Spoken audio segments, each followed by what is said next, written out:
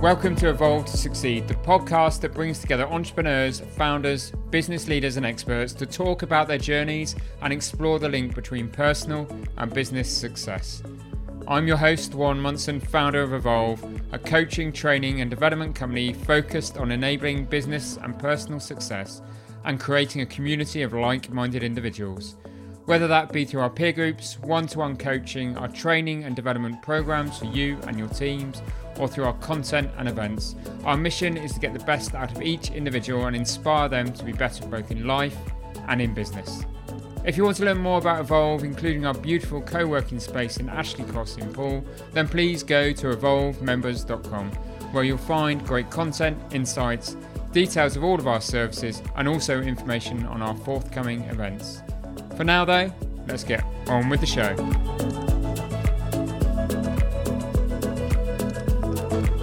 Welcome to the show. This week I'm talking to Chris Gardenia, founder of Strategic Mentors, which offers strategies for business growth for coaches, consultants and those in the service industry. Chris is also the author of The Busyness Delusion, 12 Secrets to Designing a Smarter Business for a Better Life. And although he aims to help those in the service industry, I promise you this conversation that I have with him during the course of this podcast will help all business owners, entrepreneurs and leaders. We focus on four main aspects: Chris's 3F's philosophy, the 1% principle, the thinking habit, and also the dangers of becoming too attached to outcomes. These are great conversations and I really hope you enjoy the show.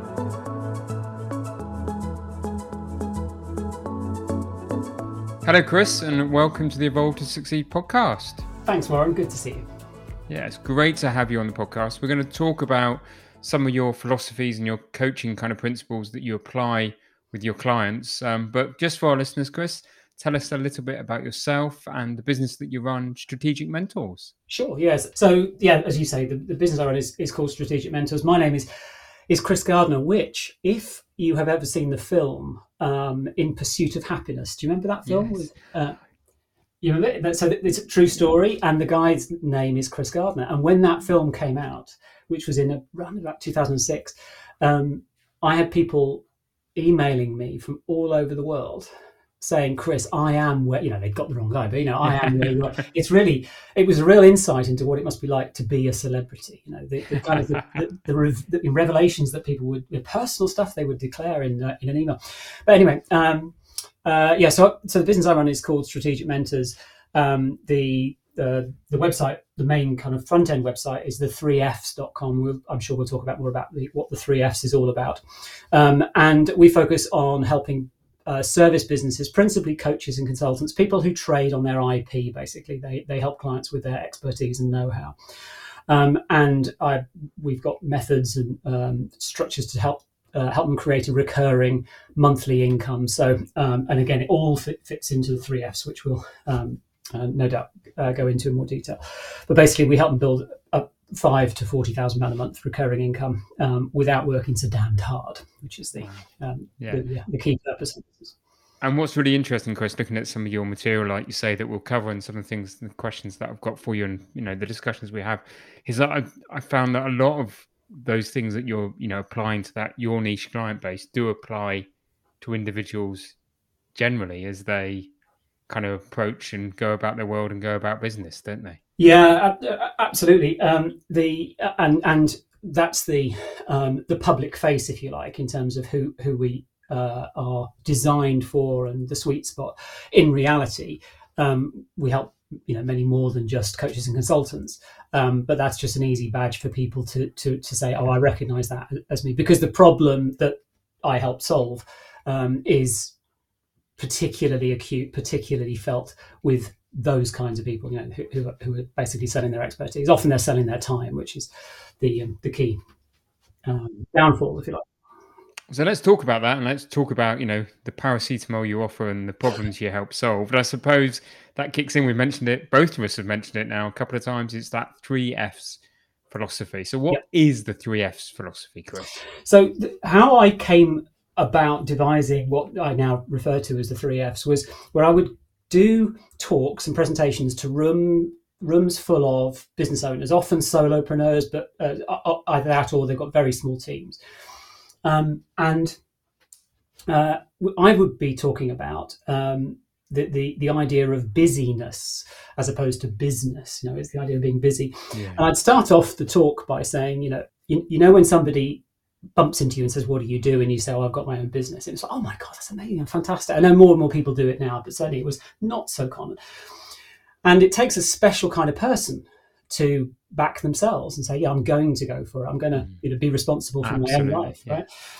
Right. And so everybody in this room is what I would say, and everybody here has their own business. So by definition, you're already quite an extraordinary person. And when they say, "Oh, that's amazing. How's it going?"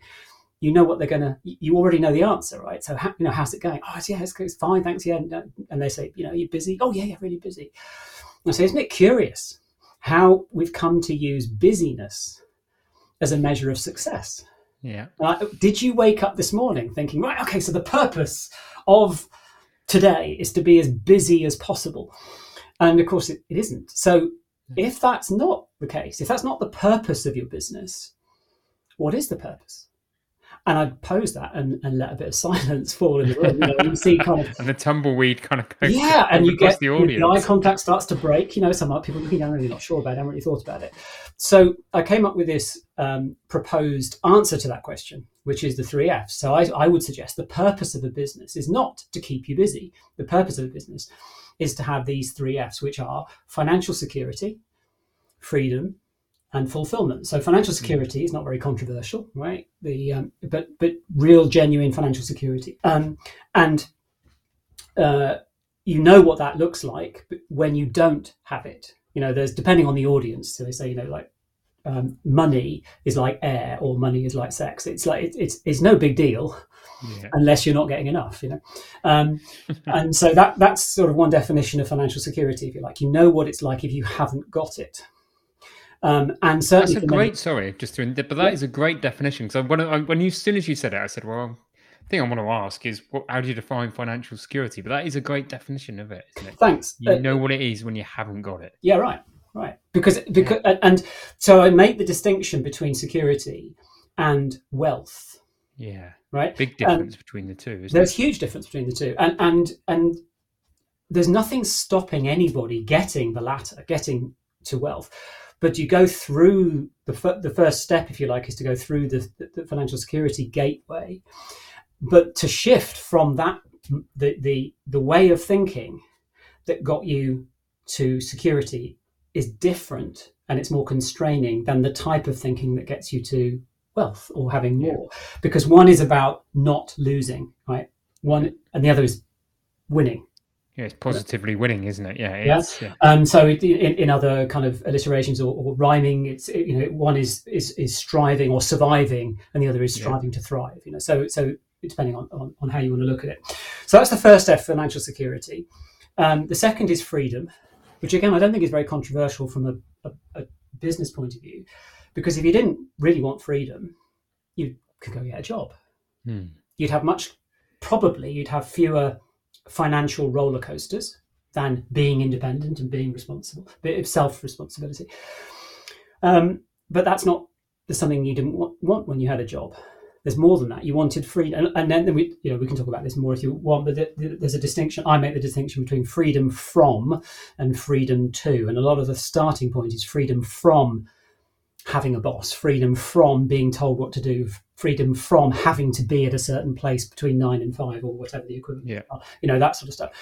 And then as you realize, that's like the difference between financial security and financial wealth is like the difference between freedom from and freedom to. So when freedom to is like the freedom to do these other things, the freedom to expand your thinking, to have more of an impact or whatever. Yeah. But that's quite interesting, because a lot of people do start their own business, and we come across them, and have had clients that their motivation, the prime one of those three, would be freedom, and the last thing they end up creating is freedom, and they tie themselves in knots and handcuffs, and they're actually probably more tied down and have less freedom than if they were employed. No, completely, and that comes down to the model as well, because, and I'll talk about the third F of fulfillment in a second, but this is, I think, as you go down that rabbit hole, it's a really important distinction, again, a really important point, because especially when people start or are running a service-based business which is my sweet spot, where they're selling their IP, they're consultants, they know how to help people. So how do they charge for that? And so they look around typically and say, well, what do other people do? And they see people quoting hourly rates or daily rates or so much per session or whatever it might be, right? So what are they actually selling there? What they're actually selling, the currency of what they're selling, apart from the cash currency, is time. So they're selling their time. Yeah, time for money. So it's kind of interesting, right? So by selling their time, it means they're giving their time to their clients. What does freedom require? It means more and more of time for yourself. So in order to earn more, they have to work more, which in that model means they have to give more of their time to their clients, which means they have less time. They're taking time away from themselves because we all have the same amount of time. So actually, the more you try to become initially financially secure and then financially wealthy through the model of selling your time, the less freedom you have. So I've got that T-shirt, Chris. Sorry? I've got that T-shirt, Chris. I wish you'd met me 10 years ago. It took me ages to work that one out and shape that and take that T-shirt off. But when started Inspire, the accountancy and business tax advisory firm in 2004, and thought, this is it, I'm going to get freedom. And just started selling my time for money. And 10 years in, realised, wow, I've just created the business I didn't want to have. And that's how we learn, right? That's how we get it is. Yeah. And then, so just to close the final part on the third F, which is fulfillment. So it's financial security, freedom, and the third one is fulfillment. And a lot of people, when they start getting into the idea of the three Fs, or they start to understand it more, they think fulfillment, okay, that just means being happy. Yeah, I quite enjoy my work, right? Well, I'd say that was a minimum standard. So it's almost like each of the three Fs have like the minimum and then what it really means. So like financial security really means enough, and then we can have more. With freedom, you can have I've got enough flexibility, and then you can have like loads of freedom and spare time. And the same with the fulfillment. You can have like, I don't hate what I do. So is that fulfillment? But really fulfillment is much more than, it's different from the other two Fs because it's then outside of, the way I think about it is it's outside of yourself. So where financial security and freedom are all about you. Have you got enough money? Have you got the time that you want to be able to do the things you want? So it's all, and put your own oxygen mask on first. It's important to get yourself in a position.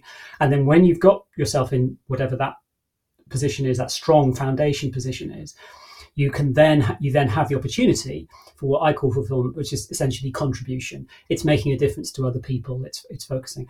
Now, in the same way, like you can have financial security and freedom even at the early stages. You can also have fulfillment. You can also make a contribution even at those early stages. So it's partly a way of thinking, but it's taking it beyond the purely selfish with a small s. It's not judgment, but it's the self-centered. It's what we all start a business for, generally, isn't it? Is those first two? Put your own oxygen mask on first, right? Yeah, definitely. I like that phrase too. And so, do you have people when you talk to them about these three Fs? Clearly, there's recognition there of we've had that conversation, but different people will have those priorities will be different to each of them, won't there? And there'll be a different weighting towards financial security, freedom, and fulfillment. And how do you approach that conversation with people? Or do you think people should have equal buckets? To be honest, I haven't really thought about, or I certainly don't focus on scale or equality across these three things. Okay. It's more like a sense of, are you okay with how things are? And where you're not for whatever reason, there's an opportunity to, I'm picturing like this is like a graphic equalizer, base, middle and treble, so you can shift it, each of those. And if one of those is out of balance for where you are right now, then there's an indication of where you might want to tweak a lever, as it were. Because I don't think there is an absolute scale for financial, even the first F, financial security. There's no absolute scale of that, because I was talking to somebody last week who is earning about $15,000 a month, but their bottom line break even is 11,000. They have to have at least 11,000 a month personally for the lifestyle. And for other people, 10,000 a month would be an ambition that today is inconceivable. So it's totally. And I suppose that financial security one also is stage of life, isn't it? Because some of us start businesses pre-kids. Yeah. Pre-family, pre your partner, pre your marriage, or whatever it may be. And therefore, financial security at that point is a completely different definition than it is when you've got family and children and responsibility. Right. And so actually that feeds into the third F of fulfillment, where it's about outside of self. So pre-kids, pre-partner, marriage or whatever, it can totally be about, I just want to work, I want to bring in money, a very kind of common psychological state. And then you get into a relationship and or you have kids, depending on when you started. And now the business isn't for accumulation, where or greed, if you like, whatever your motivation was before. It's quite likely, not always, but it's quite likely. So actually, I'm doing it now to provide for my kids, rather than just to have more material goods gains, or success, or whatever that gains. Yeah. And final question on this, because I'm fascinated. I could talk all afternoon on it, but got plenty of other things to talk about. But do you think they're tradable? So would you say, because there is this philosophy sometimes in that some people would say, life can be a bit like the gas burner. You can't have all four on high. And if you want to put one area of your life, focus on that and put that priority and turn the gas up, you've got to turn it down elsewhere. Yeah. Do you think that the financial security, freedom, fulfillment bits are tradable in your kind of philosophy? My core answer to that, that's a really interesting question, and my core answer to that is absolutely no. Not that they're not tradable, but they do not have to be traded. Okay. Yeah. It's very often they are traded. And so when I first came up with this concept of the 3 Fs, I actually I set things up, and the structure and how I would help people through the journey was sequential. So the first thing is, let's get financial security in place. But the typical way of doing that was by we would get an offer stronger, so it's more attractive to a particular market and so on. But it was still really hard for the client, for them to change the understanding and the thinking and really embody the whole principle of not selling time, but price yourself in a very different way. Mm-hmm. So it was comfortable for where they were in a kind of business experience or mindset or thinking habit to say, well, actually I'll charge so much per session or so much per day or per hour or whatever it might be. So we could tick the financial security box because they would build a financial model that came in regularly, consistently, and they're secure. But it's absolutely, because of the model, at the expense of freedom. And so what we would then do is shift to a focus on how do we now start to extract yourself from this and increase freedom, right? But it was, as I helped more people through it, I realized that was a flawed or an unnecessary starting point. Let's start by building the model for financial security with freedom. Yeah. And the fulfillment is kind of subjective. It's a bit different in that sense. So you can, if you feel yourself, if you feel the work you do really matters for the clients, for the other people, not just to bring in income, but it really matters in the world, if it matters for the people that you help, then that's fueling the fulfillment F, right? But it's absolutely, I feel really clear as I think about the question you asked, that you can absolutely, anybody at any time can have all three. There is no trade-off that's required. There is very often a trade-off that's assumed, and therefore it's natural, but it is absolutely not required. You can have all three all the time. Brilliant. Yeah, and I can see that and I can understand that, and very eloquently put, Chris. So thank you. So I think you've written a book, The Busyness Delusion.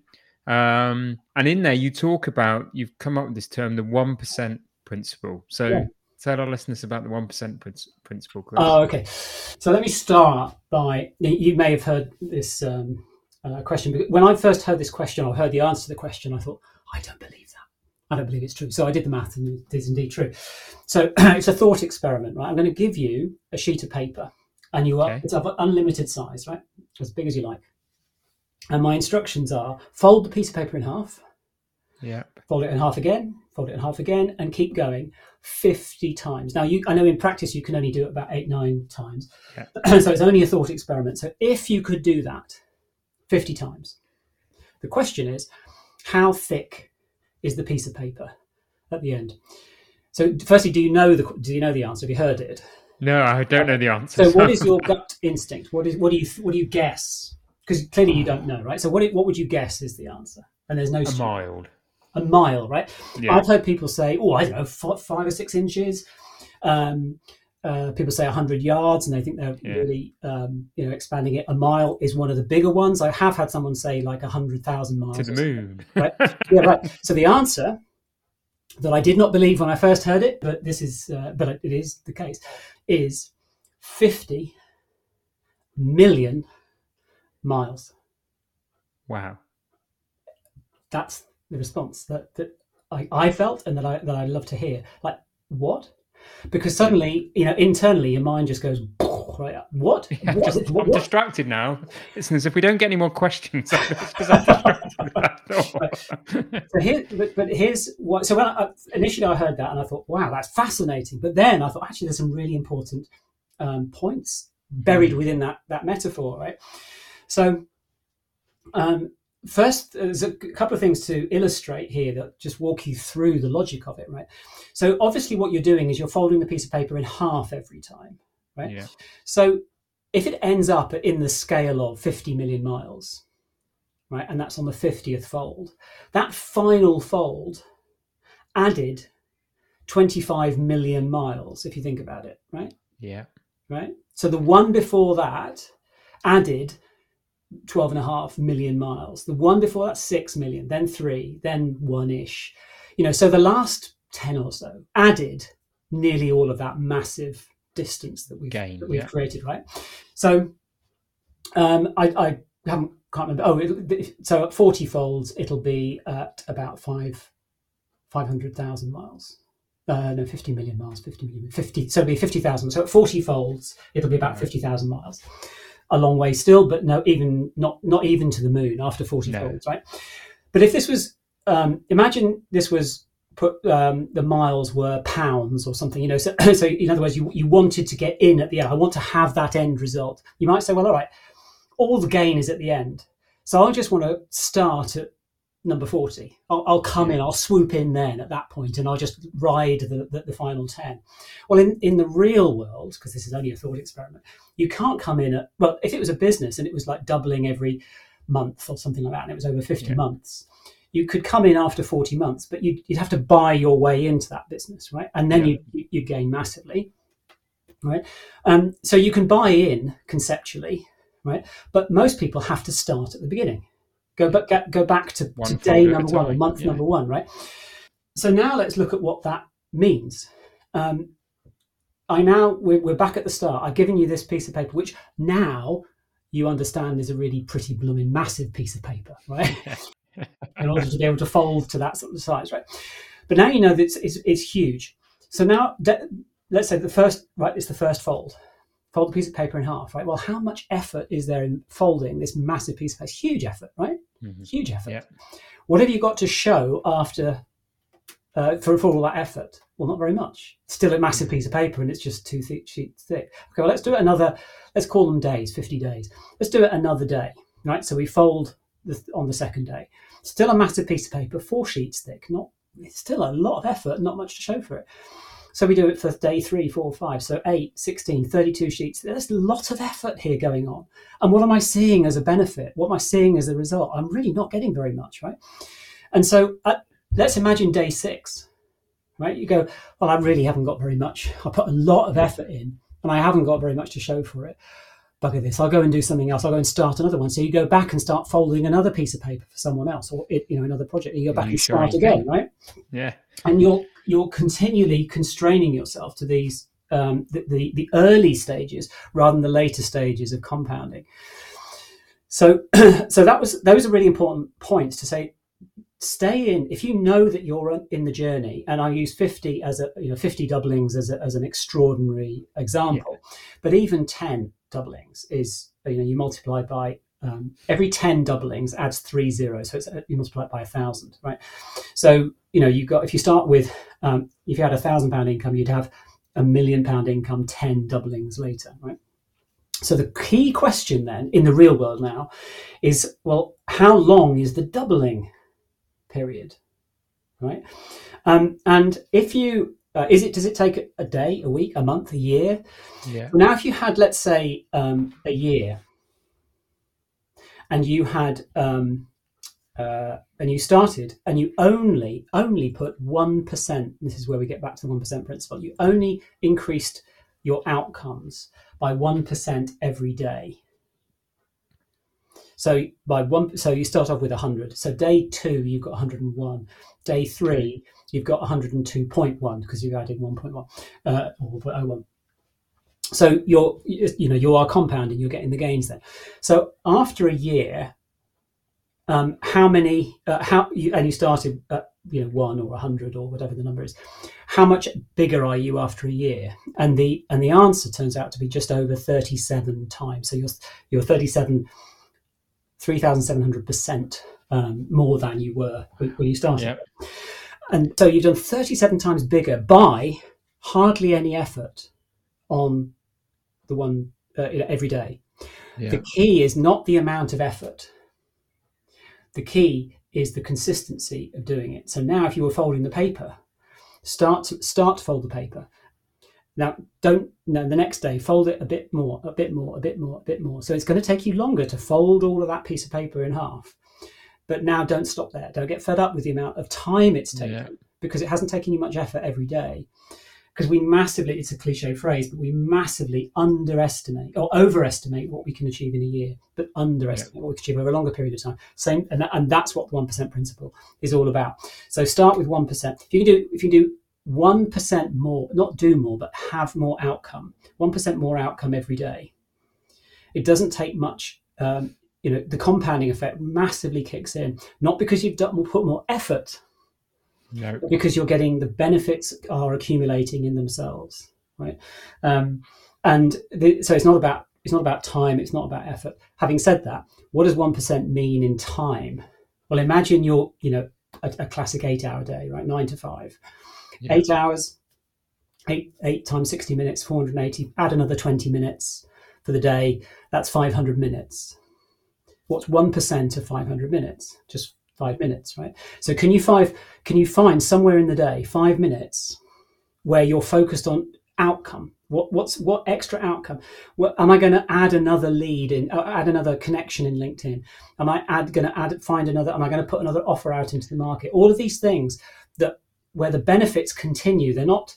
They're not time for money again, are they? They are growth activity. They're not, and also something that's growth activity.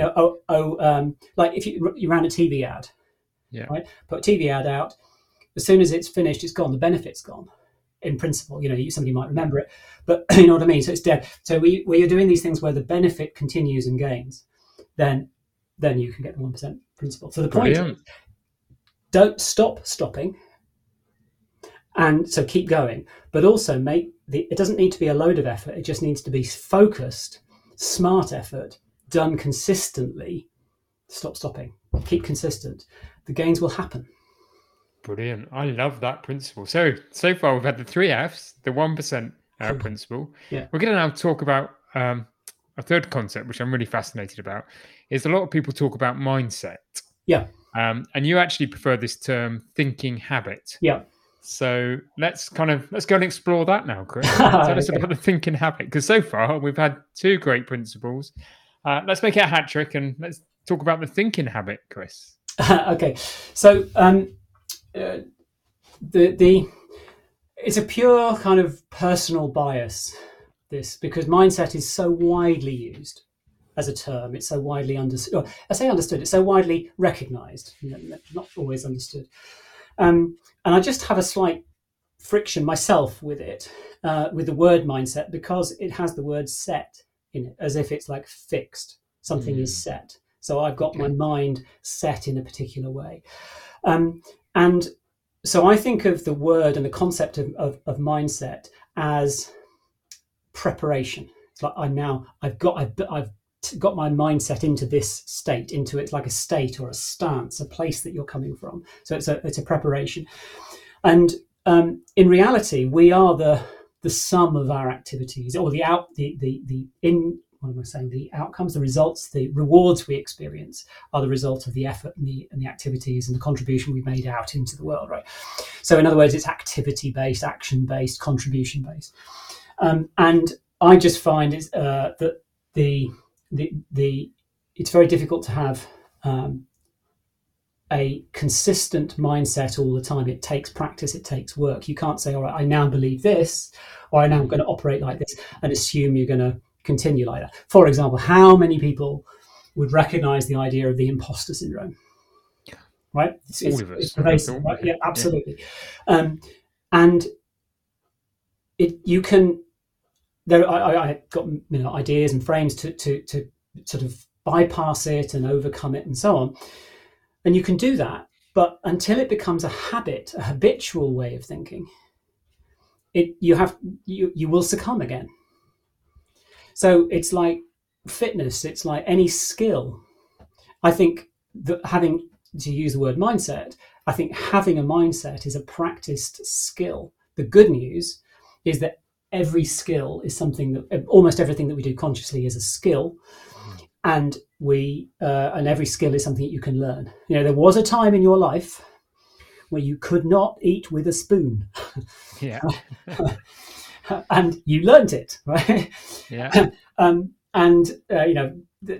So everything that we do is a skill and a way of thinking, the way of how we show up in the world, the way that we come across to people. We can allow, if we think, if the imposter syndrome takes over, that's not inherent. It's not real. It's our habit, our habitual way of thinking that's got us into this place. And so the antidote to that is a thinking habit to come out of that place and replace it with something much more empowering. So I'm much less interested in the idea of having a mindset as a pure preparation, but having a thinking habit, which is something that's active and you're practicing actively, you're developing the skill, you're just becoming better and better, more resilient, or whatever the need is in life. Yeah, definitely. It's just got that more positive connotation, isn't it? Really, and I think it's not so creating a habit. But creating a habit in itself has its challenges, doesn't it? Habit creation. Is a huge subject in itself, and I suppose let's just ponder that for a moment. And I'd ask you, what good kind of tips or hints have you got for people to create good habits? I would refer to almost like the master of habit creation of James Clear, and Atomic Habits. And it's interesting, he uses the word atomic, meaning as in atoms, as in tiny. It's the 1%. It's absolutely the 1% principle in practice, right? Take these tiny things now. So, and there's what's the guy's name? Is it James as well? Charles Duhigg, I think. Okay. I'm trying to remember the name of his book, but he was like kind of I don't want to say the godfather. He was before James Clear about habit creation, and he talked about a trigger, a response, and a reward. So there are three things, and what James Clear did in habit formation was he looked at how to build good habits. I think first how to overcome bad habits, and then how to build good habits, but using a slightly different frame, but the same principles of trigger. So something that gets you to do the thing or reminds you to do the thing consciously, doing the thing, and then getting the dopamine hit, getting the reward for doing it. Yeah. Perfect. And just interested because again, a lot of what you're talking about there's quite a lot of outcome driven kind of talking here. So, but I have heard you talk about the kind of dangers of being too attached to the outcome, especially when perhaps you're putting out your message or you're delivering your content to the world, that you're really always after that outcome. So what are these dangers, and how can we learn to perhaps be less concerned with outcome? Because we all want results, don't we? I had a good example of this about how can you focus on the things that matter to be most likely to get the results. And when you hear it, you go, "Oh, that's obvious, isn't it?" So let's take anybody who enters an Olympic competition, a race, an event, or whatever it is. Right? Let's assume every single athlete, if we're talking athletics, who enters the 100-meter sprint or whatever, has a goal of winning the gold medal or a medal. So every one of them has a similar goal. But by definition of the event, only one of them can win the gold, only 3 of them can win a medal. So having the goal is not the determinant of getting the medal, because they all share the same goal. So what is it that makes the difference, or what contributes to the difference? And it's the process by which we focus on the process to get there. So one way of looking at this and thinking about this is imagine. Just before I share this bit, there's a really useful concept that I intellectually understood. I kind of got that I know that it makes sense, but I still couldn't make it work for me until the bit that I'll share in a second. So, and this was the concept of the gap and the gain. So anybody who runs their own business, anyone who's entrepreneurial in style or in thinking habit, is to some extent future focused, right? Yeah. I'm aiming for something in the future.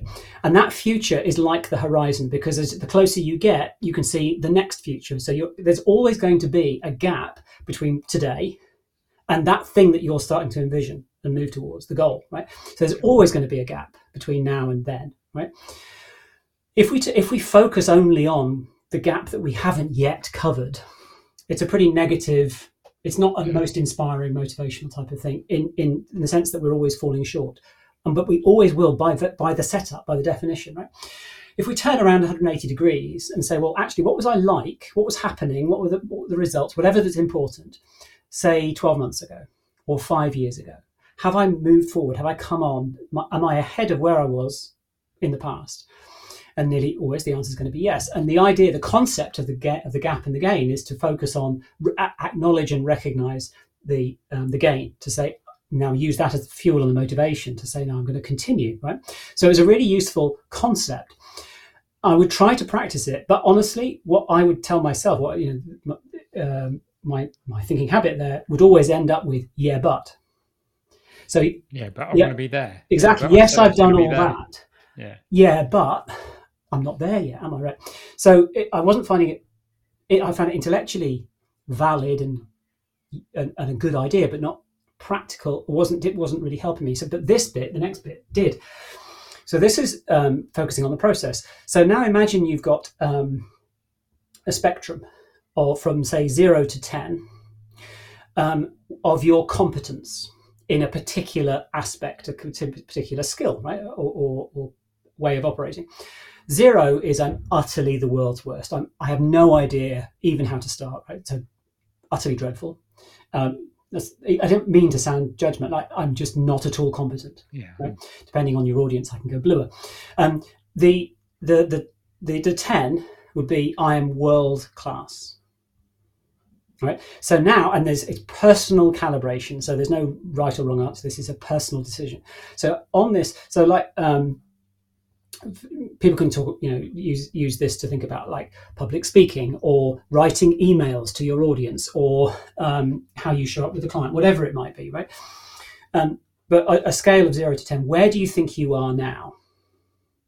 And you find your answer to that, right? From 0, got no idea, to world class.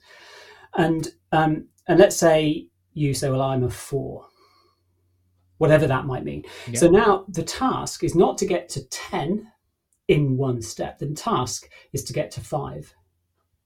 So what do I need to do to move from a 4 to a 5, from what I call a 4 to what I call a 5? What's the difference? And now, as I'm making progress there, that is progress. That is gain. And it's not just let's look back at where I've been and pat myself on the back, but I'm not where I want to be. But right now, in the moment, I can feel, I can measure, I can tell that I'm getting better. Yeah. And that, when you take all 8 competitors in a 100-meter sprint, what they did in getting from a 4 to a 5 to a 6 to step by step is what makes the difference. What's interesting is that a lot of people will not a lot of people, but it's very common to think, well, I think I'm really pretty good at that. And they get, well, I'm a 7. And maybe they get to an 8. And then they get to a 9. And then as they increase their capability, they increase their awareness of what they don't know and what they can't do. And they recalibrate. So it's quite often in sport, it's really interesting to see what you would perceive as like international, certainly national level operators will calibrate themselves or score themselves as a lower competence than a much less capable, because their frames are different. So there is no absolute frame. It's all relevant. But the point is, can you make progress? And when that's why it's such a nice technique, because it's very personal, exactly. Isn't it? And I get that, and I can see it now, is that, as you said, that business owner, that entrepreneurial spirit is that, where's the next hurdle? How high have I got to jump? But usually we're looking at that, I'm a 4 and I've set my goal without really defining how I get there at an 8 or a 10 even. Whereas if you do that incremental approach, I'm a 4. So how do I get to where I want to be a 5? And then you start to celebrate the successes as well, which is, again, what business owners are really bad at. You know what I mean? And again, sure. We'd all recognise that is we don't celebrate our success. No, indeed, absolutely right. And also, there's an echo. It's not quite the same, but there's an echo to the 1% principle. Going from a 4 to a 5, it's like folding that piece of paper again. It's like, but it's only a 5. Yes. But it's a 5 on a journey to a 6. Yeah. It's a 6 on a journey to a 10. So this is progress. And it's not blowing smoke up your ass. It's not saying, well done, keep trying. This is saying, actually, I'm really, this is really genuine progress. Yeah. But with the bigger picture in mind, and that you want to become world class, but step by step, you're going to get there and celebrate the successes along the way. Yeah. Wow. I've had a thoroughly enjoyable conversation, Chris. Likewise. We've covered 4 really key kind of areas that I think, that would clearly pay dividends and benefits to your core niche audience. But I think any business owner listening to today's conversation will get benefit and gains out of everything we've talked about. It is the Evolve to Succeed podcast, though. So let's just turn the spotlight on you slightly. Yeah. And let me ask you, what's your personal definition of success? I think there are different ways. It's like the freedom from and freedom to. There are different aspects to success. There's work success, relationship success, all sorts of things. But fundamentally, for me, I've done a lot of work, like personal development work, and I've come down to having 3 core values. So it's almost like a GPS, triangulation of this. Okay. So my 3 core values, and then I can apply that to life. And am I operating in life? Is everything operating that's aligned with these 3 core values? So for me, my 3 core values are love, learn, thrive. Each of those 3 words mean quite a lot to me. But love is active and passive. It's giving of love, and it's being loved. The same with learn. It's learning as in absorb and take on, but also someone said to me years ago that they said if they cut me through the middle like a stick of rock, they'd see the word teacher. So I can't not do it. And so for me, learn is both me learning, receiving, and also teaching. So love, learn, and thrive. And thrive is my code for 3 F's of what we've been through a bit today. And so for me, my definition of success is a life that's aligned with love, learn, thrive. There is nothing special or right about those 3 words. Let's just say it was non-trivial. It was a long, really, to me, fascinating. But if anyone can find your core values in whatever that means to you, and then live life according to those, there'll be flow, there'll be peace, there'll be purpose.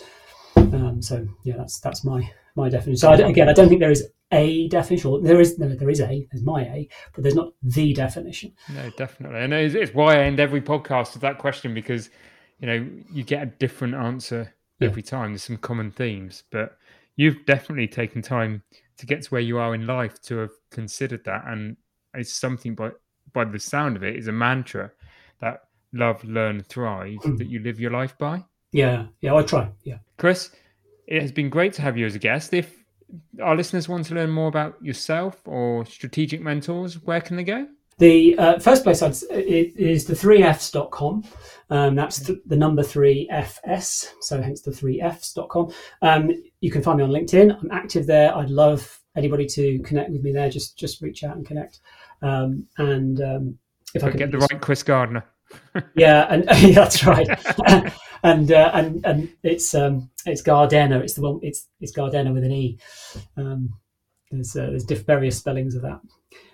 So yeah, LinkedIn and the 3fs.com will be the place. There's and on the 3fs.com, you if you do the 3fs.com/book, I think, or should look it up really, but you'll find a link to the Busyness Delusion book that I've written, and you can get a download of that if you want.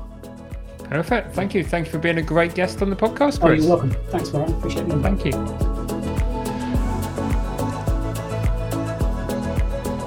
Thank you for listening to the Evolve to Succeed podcast. My hope with every episode is that you've learned something new or heard something that challenged your way of thinking and further motivated you on your path towards becoming a more knowledgeable, informed, and inspired individual and business leader. If you enjoyed this episode, then please help us by rating, reviewing, and subscribing. We really value your feedback and would love to have you along for future episodes. And please don't forget to learn more about Evolve by going to evolvemembers.com. Thank you for listening. See you next week.